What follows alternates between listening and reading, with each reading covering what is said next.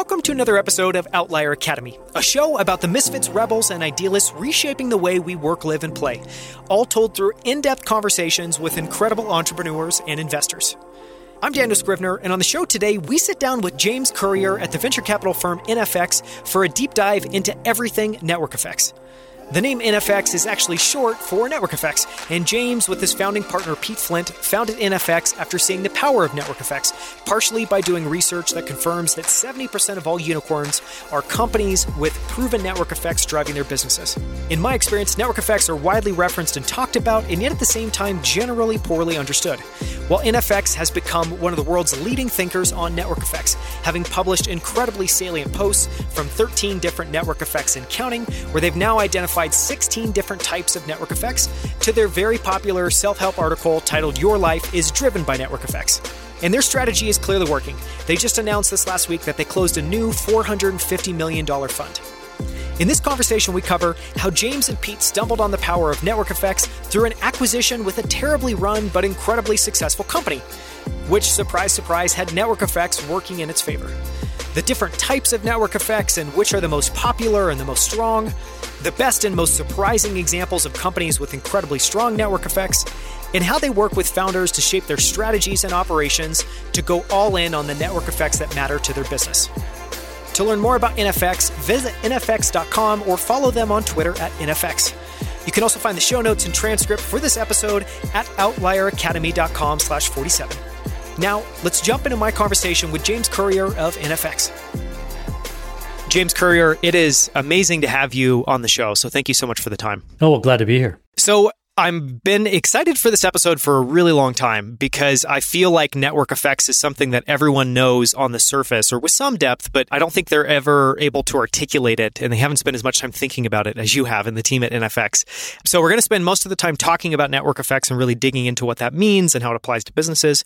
But just to start, for anyone that doesn't know your background, can you give us a quick sketch of just your journey leading up to founding NFX?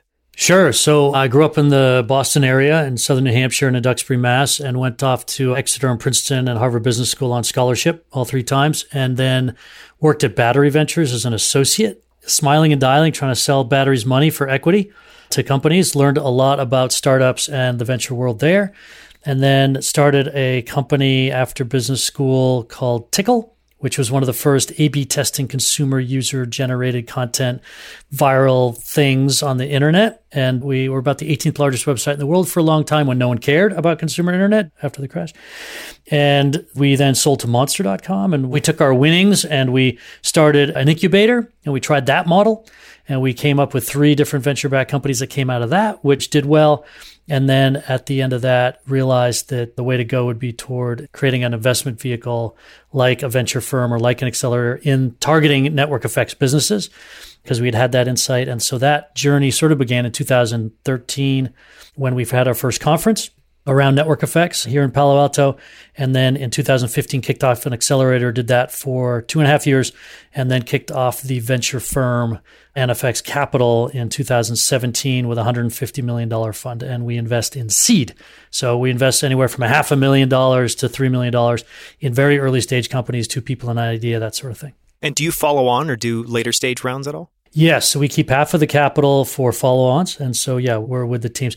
We don't always need to be on the boards, but we want to be the number one call. So at 11 at night, when you're having a real problem, we want that call. That's the fun part for us. James is awake and waiting for your call. Yes, exactly. You had a fascinating story around selling to Monster and realizing that Monster was maybe not ideal in terms of how it was being run, but it was a powerful, profitable, growing company because of network effects. Can you tell that story a little bit?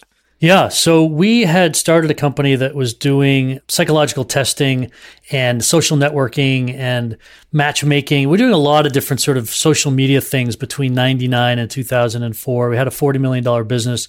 We've been profitable for every month for 3 years. We were doing okay. But eventually we sold the business to Monster, and they were really horribly run company, actually. And we got in there and we're like, wow, this is amazing that they have $700 million of revenue and have a $7 billion market cap.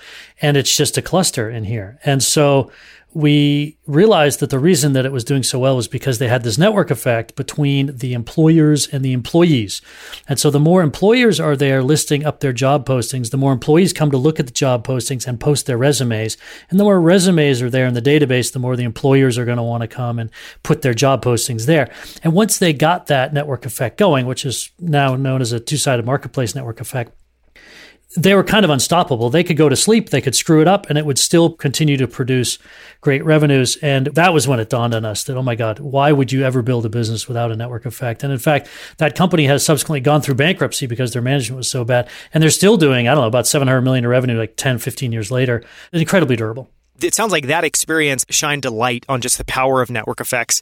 And you talked about doing that accelerator and then moving to a fund. Do you still do the accelerator? And if not, I guess, what did you learn from that phase of NFX? We don't do the accelerator. We loved it. It was really fun to do. And we made 80 investments in some very interesting companies and really got to know a lot of great entrepreneurs. But we think that it's just more scalable to do it as a venture firm. And we've had very good success since we've moved over. I think both worked out quite well. But it's interesting. Once we realized there were network effects, we also realized that there was other defensibilities other than network effects. It's just that network effects were the most powerful of the defensibilities. And the three others that kind of exist in the digital world are embedding, where you embed the software like an Oracle embeds their software into your business and you can't rip it out so they can just charge you whatever they want. Another is just brand, where once you're using Google or once you're going to Amazon, you're just going to go. And then the third is around scale. So if you get very big and you have the lowest price, and everyone's going to come to you. And this is sort of the traditional scale economics that we've known since the 1850s, since we had machinery.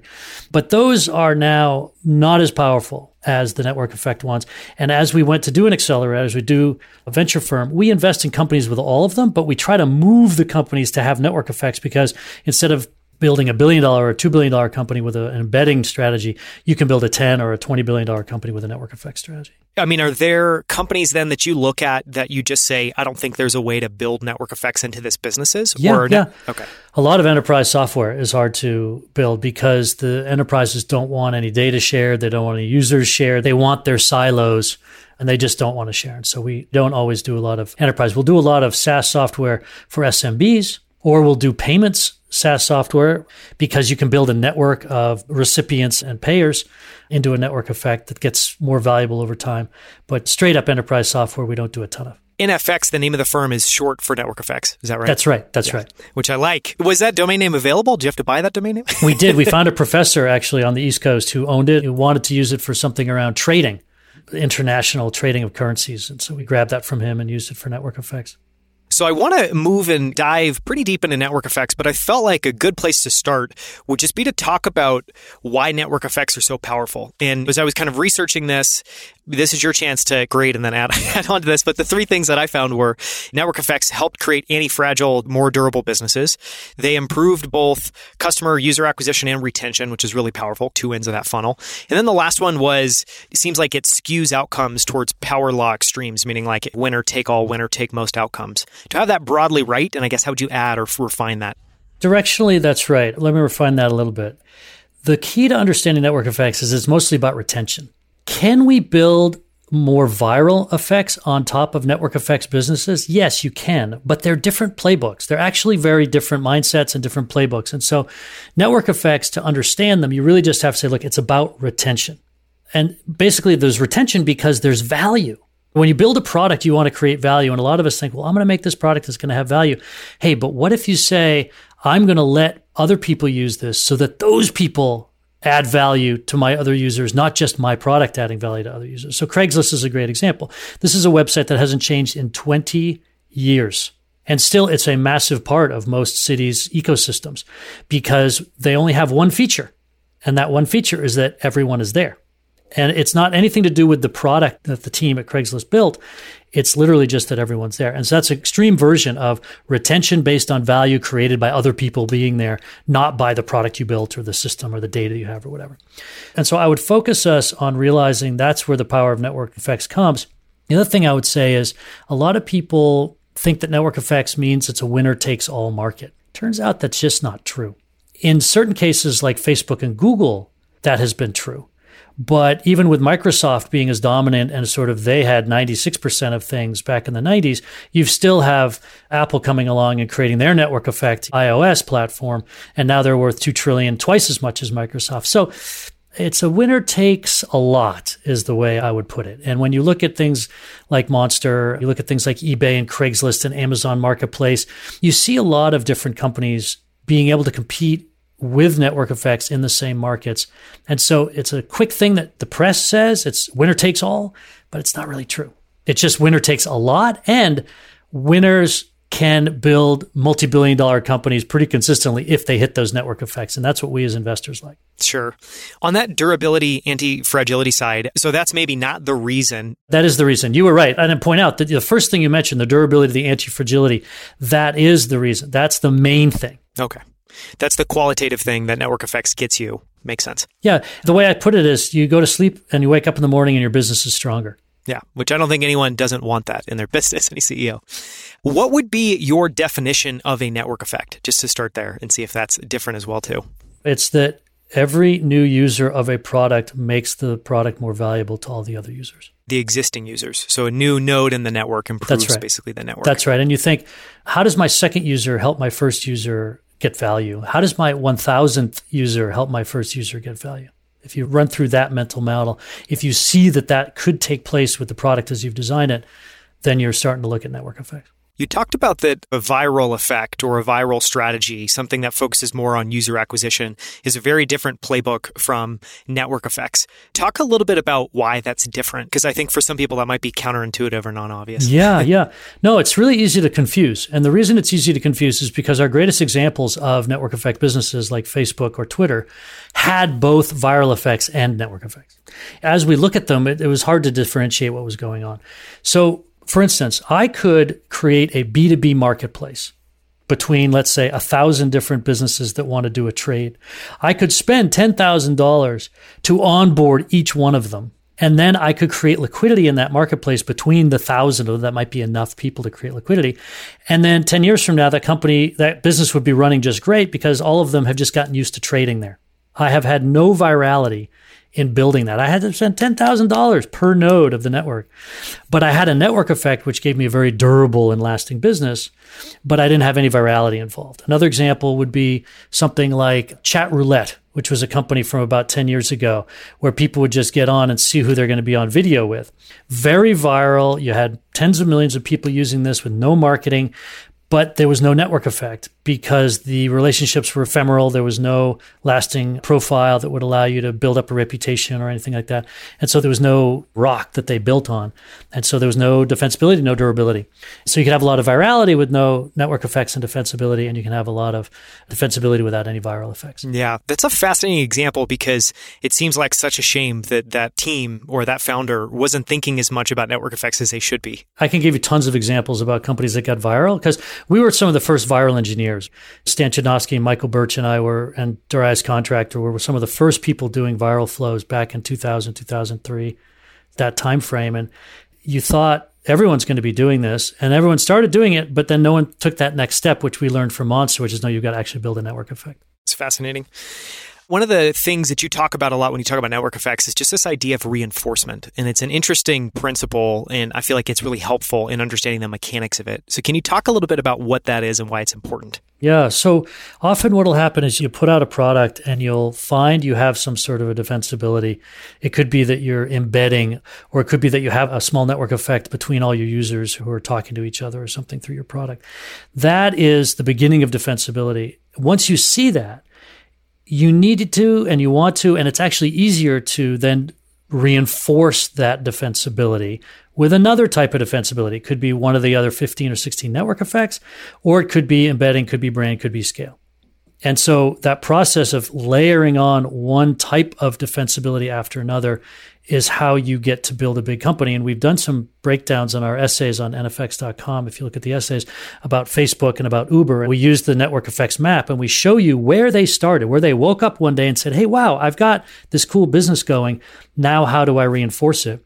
And we walk you through the different network effects and defensibilities that they added and when in their journey, so that you can see why Uber is still worth $80 billion despite having an asymptoting two-sided marketplace network effect that isn't super powerful. Yeah. And we will link to many, many resources on your site. As I was preparing for this, I mean, you guys have just created an absolutely incredible amount of great content in terms of maps of network effects. So we will link to a lot of that here.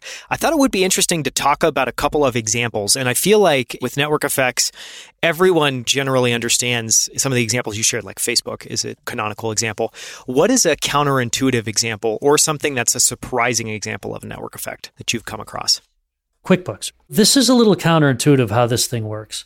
Basically, it works through the labor marketplace. So the product itself doesn't have any network effects because it's a single player game. An accountant or a team of accountants for your company uses the tool and they run your books, and no other company cares that they are using QuickBooks to manage their accounts. But the network effect comes through what we call an expertise network effect, where once I get trained on QuickBooks, I want to work on QuickBooks and I'm very facile on it. And so when someone advertises that they've got a job for an accountant and they say, I use QuickBooks, I'm like, oh, well, then I'll go work there. And then I stay on QuickBooks, or I get hired and someone says, hey, we use this other package. And I'm like, it'd really be easier for me if I could just use QuickBooks. I'm really familiar with that program. So I have an expertise in that.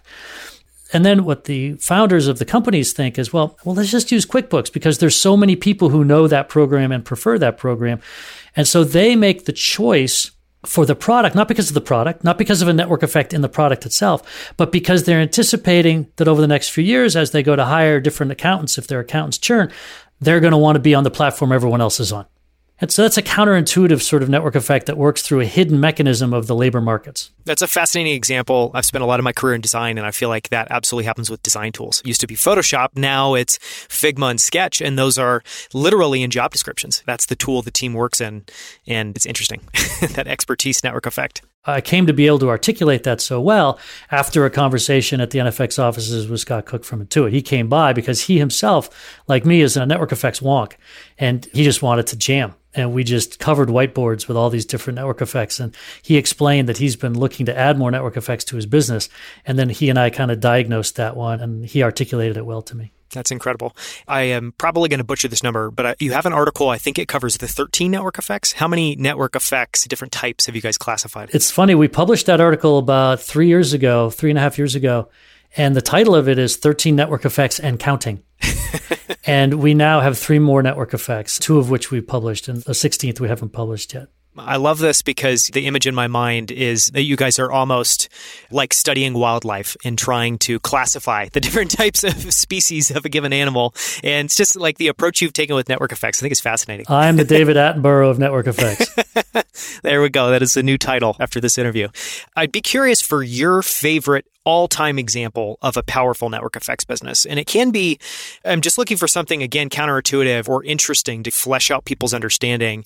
Part of that is an example, for instance, that I've heard a million times. I'd also be curious for your thoughts on is something like Visa or MasterCard as these kind of all-time amazing network effects businesses. So do you have a favorite either business or just type of network effect that you love? I think one thing to point out to people to help them understand is a company like Waze. It's not necessarily counterintuitive, but it is interesting because it's one of the really best examples of data network effects, which are actually quite rare out in the wild. A lot of people talk about data network effects, but they generally don't actually have that much bite to them in the marketplace, in the real world marketplace, but Waze does. And the Waze is that app that you put on your phone for getting through traffic faster. Amazing in LA. Right? And in so many cities, you really need this to save you a lot of time. And the reason that it's powerful is because once you turn it on, it stays on. So it's sending data automatically into the system. The data is changing all the time. So it's real-time data. If people all turned it off, the data from yesterday isn't super helpful for today because there was an accident. And so everyone needs to keep using it in order to get the benefit. Just by turning it on, you benefit all the other users. You don't have to do anything. And it's real-time. So that there actually really is a data network. You need tens of thousands of users to get a really good map of a city area. And so the threshold to get to a good network effect and compete with Waze is difficult. So I particularly like Waze, and I can use them as examples of lots of different types of network effects, particularly that data network effect, which is so rare.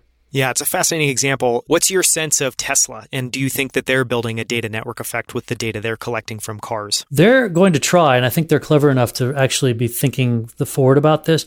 It hasn't shown up to me in their product yet, but I can see that they could turn it on pretty easily. And if it were me, I would have already turned it on. I should have collision avoidance with other Teslas. I should have Waze with other Teslas. I should have trivia games that I could play with other Tesla owners who are on the same commute with me. You could also see Tesla creating a network effect around their home batteries, saying, look, if you get another Tesla battery, you can share electricity with a neighbor of yours so that you as a block could be more durable and more fault tolerant, because this protocol will balance the loads between the two batteries and draw the energy off it when it's cheapest. And you as a network will perform better than you as an individual. I don't know if they're going to build that into their home batteries, but I would if I were them. Yeah, I hope Elon Musk comes and has a whiteboard session with you. All about the network effects to put into that business. I want to talk about one more example, which is that article I referenced that was 13. Now we're up to 16 soon.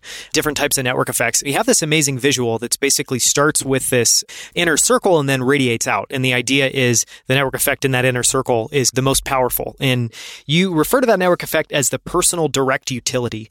Can you talk a little bit about that one and just share your favorite example or an iconic example? You're right. The network effects at the center of that colorful disk are more powerful. And the first one is physical, which is like a Comcast or a telephone network. And even Visa, right? They've got the Visa readers and what. So that's very powerful. And then you start going out from there. And then you've got a protocol network effect like an Ethernet or a fax. I mean, people are still using faxes, right? I mean, let's not forget. Which is insane. Yeah. It's insane because it's a great network effect. Very durable. And then the third layer out, which is what you're talking about, is this personal direct network effect. And that was revealed, interestingly enough, over time because Facebook had found a personal direct network effect, and it was pretty strong. But the fact is, if I stop using Facebook, I'm okay. My life doesn't end. However, if I stop using WhatsApp and my wife says, you got to pick the kids up, I've got a flat tire, and I don't get that message, I'm screwed. So there's a lot of utility to WhatsApp. And so the personal direct utility network effect is actually stronger because I really can't leave WhatsApp or Facebook Messenger or wherever I'm doing my messaging. And so when Facebook saw that WhatsApp had created a stronger network effect, they were willing to pay anything to buy that company. And I think the original offer was $8 billion, I heard. And then it went up to 13 and then went up to 19. In the end, it was 21 billion, which was about 10% of the value of Facebook. And I think Zuckerberg was very smart to pay 10% to grab WhatsApp because it is such a powerful direct network. And when they saw it, they said, well, let's take Facebook Messenger and basically replicate it for the US market because WhatsApp was generally outside the US. And so they had both Facebook Messenger and WhatsApp focused in on this personal direct utility network effect. I think they were very, very smart to do that. It was one of their great moves that they made as a corporation. And just to underscore the two you talked about, so it sounds like the first one would be a physical-based network effect, and then the second would be some sort of just network effect like Ethereum or Visa or something like that. Yeah. That's right. So what I mentioned was just physical, meaning if I'm Comcast, I've laid down these cables. Oh, yeah. You're going to want to lay those cables? I don't think so. Look, I think Comcast has the lowest NPS score of any company in America. Why? Because their network effect is so durable that no matter how bad they are, we can't do anything about it. Yep. Which, as an investor, as a student of businesses, you have to admire. I mean, it's just incredible. You know, Charter does the same thing, and it's super counterintuitive, especially in startup world, that you can build just an incredibly profitable, durable business while providing an average to mediocre to just poor customer experience. But that's the power of network effects. Which is what we saw with Monster. So I want to ask one more question, and then we'll move on to operations for a network effects focused business. And that question is, Facebook's a really interesting example where it has individual products and it's a conglomerate at this point. And it seems to me like it's an interesting example of a conglomerate being able to be a maestro of network effects and lay those into all of their businesses. Do you think that they meet the bar? I guess the question is, as a student of network effects, who do you feel like is really smart about weaving network effects into their various businesses or product lines? Facebook is superior. Yeah. They get it as well as anybody.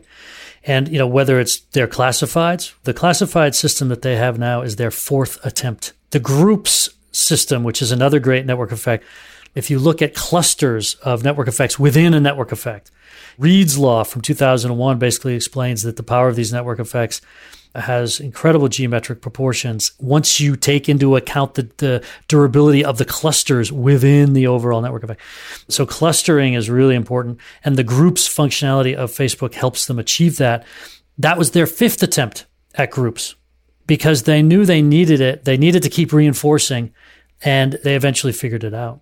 And the way they figured it out was by making groups opt out, meaning I can add you to a group and you have to opt out of it.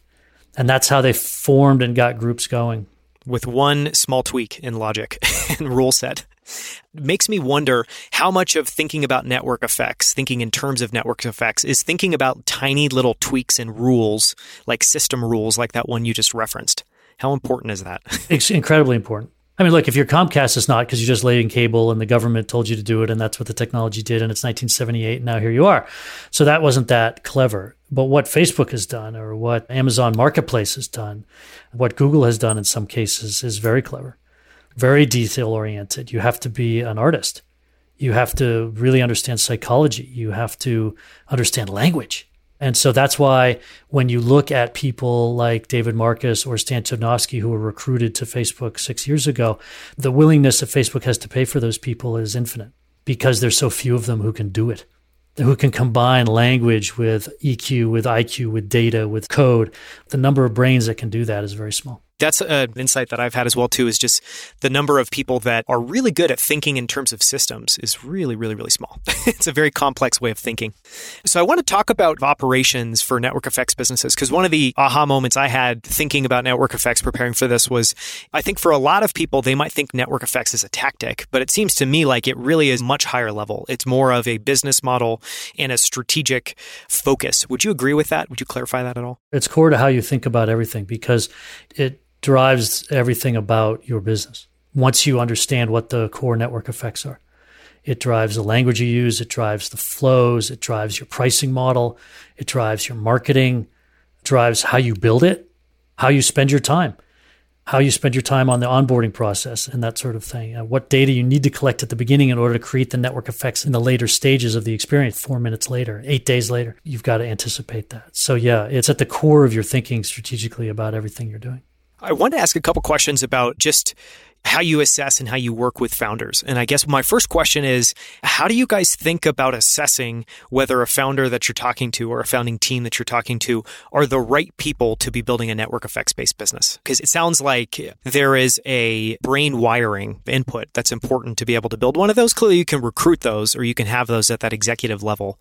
But any thoughts there? Is that a part of your process when you're thinking about investing in a company? Yeah, I think we see a lot of companies that already are beginning to show network effects. So we've got a little bit of a benefit of people have self-identified themselves as people who want to pursue these types of interfaces, these types of products. So it's a little easier for us in that way. I mean, we're called NFX, so a lot of people approach us specifically for this and have already drunk the Kool-Aid. And so that's a little easier.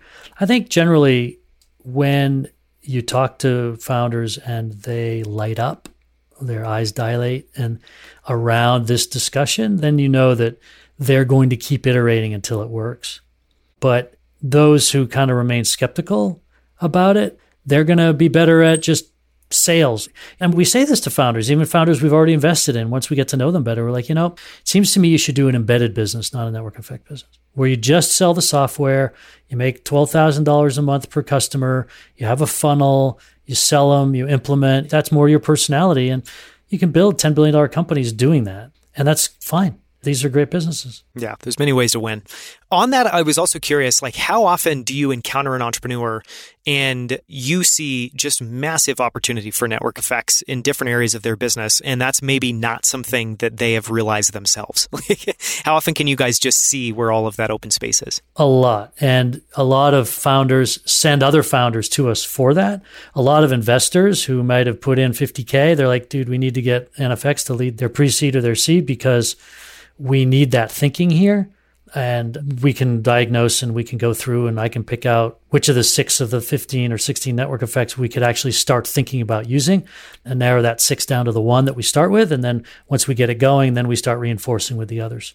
Just to build on that question, it sounds like that maybe is your playbook, because that was a question I was also curious. So you find a team that you think has an interesting network effects business, or where network effects can be really powerful in their business. You then invest, and then you're working with them, like you said. Maybe you pick out these 6 network effects, and then you find one to focus on. I was curious, just to go a little bit higher level than that for a second, what is different about a company operationally that's focused on network effects? How does that show up? Because I'm guessing that shows up in terms of the OKRs that they set, in terms of just like they always have things they're trying to reinforce or network effects they're trying to work on. I guess just any insights into what it means to operate as a network effects business. The KPIs you look at are different for a network effects business. We've had some companies where we had all the CAC metrics and the LTV and all the normal stuff that you might see. But really what we were watching on a weekly, monthly basis was the number of messages between nodes on the network. And everyone looks at revenue or net margins, or those are all metrics that are there. But the real health of the business was determined by the liquidity of the communication between the nodes. And that could be transactions on a marketplace. It could be messaging on a social thing. You're always looking for that density of network, frequency of network, and size of network. Those are the things you're really measuring, and those are the things that the teams become obsessed with. One thing that I will say that has been challenging for teams to do is to focus on different KPIs. So a social network has certain KPIs that indicate its social network, its network effects growing, and marketplaces have different ones. And so it's been a real challenge to have a social marketplace, market network, as we call it, for an internal operational reason, which is that the team just doesn't understand what should we be watching. And the answer is you have to watch both. And not too many teams are capable of doing that. Yeah, that's really fascinating. I want to talk about some lessons learned and some advice you might have for founders. And the first one is knowing that NFX was founded in many ways in 2013. You now have, going on 9 years, almost something like that in terms of learnings. So I'm curious, what has evolved in your thinking about network effects, or what did you initially think was important that you've disqualified now? Or I guess thinking about the major deltas between thesis and thoughts when you first started and now. Yeah. So I continue to believe that when you look at all these defensibilities, including the 15 network effects and the other 3, embedding, scale, and brand, it's like painting a picture. And every company is its own work of art, and that the founder is the artist. And when we advise companies, we say to them, look, if it were me, I might do it this way. But you have got to do it the way that feels right to you, because ultimately this whole thing needs to be organically you. Because no great thing was ever done by a committee, certainly not by a committee of a guy like me sitting on your board. It's got to be done by you. So that is true. You are painting with these different colors as you approach the strategy of your business. And yet where I've been wrong is what I just mentioned, which is the difficulty most people have had in operationalizing the pursuit of these different network effects. And that's where the challenge is. Yeah. Once you get toward a reinforcement moment, that's where you have these operational challenges. Now, Facebook hasn't had it. They've operated incredibly well, perhaps because their core network effect was so powerful that it created a lot of air cover. Same thing with Google. I mean, 95% of the revenue still come from the same product they had in 98. And so that might make the operations of that easier as they reinforce with defensibilities. But I've been struck by the challenges many companies have had with operationalizing at such an early level, multiple KPIs. I love that analogy you used of every business being a work of art. And I feel like that's an uncommon way of thinking about business, but it's something that I like. It seems like it's not brought up enough. And I think that's really interesting. I want to dig in on that because I want people who are founders to understand this, that I was not born 6'5". I can't play in the NBA. I was not born so I could paint very well. I've tried many times. I was not born so that I could play the piano. I've tried. I'm just not talented in those ways, but I did have enough talent in this way to do business well. And I wanted to make business my art. And I think you should be encouraged that this is an art and you can bring your artistry to it. And it's a beautiful way to live life because your art touches your employees and your customers and it touches the world and it's dynamic. And much of art is not. So I see it as a really beautiful expression of life to do business. And for those of us who aren't talented enough to do other things, this is our place to do it. So you should embrace the idea of this being artistry. Yes, I think business is a wonderful place to do art. And I love, just to add on to what you said, I also feel like with that approach comes, you want to lean into really expressing your beliefs and your perspectives. And there's also something that's more personal about when you're treating your business as a piece of art. And sure, there's still plenty of focus on quantitative things, but I love that kind of gravitational center being more qualitative. More artistic. I think that's interesting. Something I love about your model is when I look out at the kind of venture landscape, most firms generally are going to be kind of vertically focused, or they're going to be more narrow in terms of what their thesis is and what they invest in. You guys are very different. You have basically what can be referred to as a horizontal thesis, where you're focused on network effects, which allows you to look at super wide set of opportunities that also changes every single year, or I'm sure in real time. Talk about what's unique about that and what you enjoy about that model. Well, I love it because we're investing in SynBio, or tech bio, if you will, sort of computational biology. We're discovering platform network effects in that space. We're teaching the firms to embed their software in the hospitals where their diagnostics are being run. We are finding all sorts of ways to bring defensibility to those businesses that isn't IP related, isn't patent related. It's a good way, but the best way is, again, network effects. And obviously the crypto world, nothing exists in crypto without network effects. There's no company without network effects in crypto at all.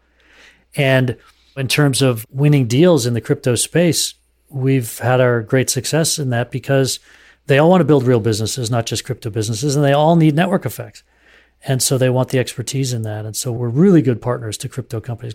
So these are new segments that have emerged in the last 4 or 5 years that having this perspective about the real mechanisms for businesses becoming big, that allows us to bring that expertise to each of these verticals as they emerge and grow and get bigger and more important. Just knowing a little bit about you and Peter, it feels like you're very... Pete Flint? Sorry, Pete. Yeah, Pete he doesn't Flint. go by Yes. Peter, he goes by Pete. You guys just seem incredibly curious. And so it seems like your model also inherently leans into that curiosity, where you can invest in and learn about the things that you're most excited about. And at the same time, your portfolio is this series of experiments and network effects that you can triangulate across and take learnings from one business and apply it to another. Am I right there? Oh, yeah. It's incredibly intellectually stimulating. I mean, looking at buy now, pay later in Brazil, or there's so many different businesses that you could bring these things to. So yeah, we're constantly learning. It's a joy.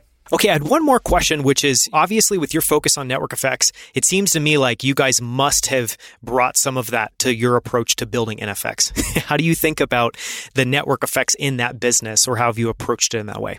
I mean, venture capital has traditionally not been a network effects business, and we're trying to bring them into our business in 2 different ways. One is through software. So we've built 2 products that have some network effects. One is called Signal, and it's signal.nfx.com. And that's essentially the investing network. And people get their investing profiles. So if I'm a CEO of a company and I might be doing some angel investing on the side, I have my LinkedIn, which is my professional profile, and then I have my Signal profile, which was my investing profile. And then I can connect to the other investors that I typically invest with. And then founders can find me by searching on Signal. And, we have almost 75,000 founders a month searching on Signal for investors.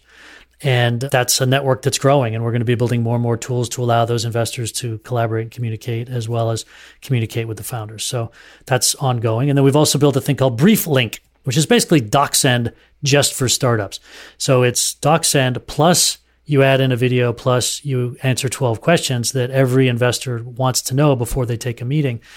And you're going to then meet with them after they've read your BriefLink, and that meeting is going to be much more efficient because they are going to know so much more about your company that you can get past the first 25 minutes of the discussion.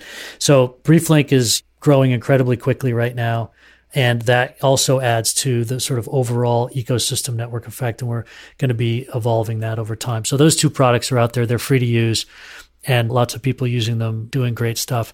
The other way we try to add network effects to our business is through our guild. So we don't actually call our portfolio a portfolio. We actually think of the companies we invest in as a guild, and we put in a lot of time and money and energy to introducing them to each other so that they can form their own keiretsu, their own guild, to help each other. And while we are off doing new deals or we're having board meetings, they can be helping each other. There's also a website we use internally called Gilder, which we built, which is essentially a Facebook for our guild.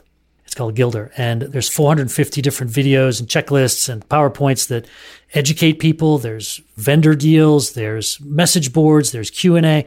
There's just a lot of resources for the founders to very quickly get to what they need to get to.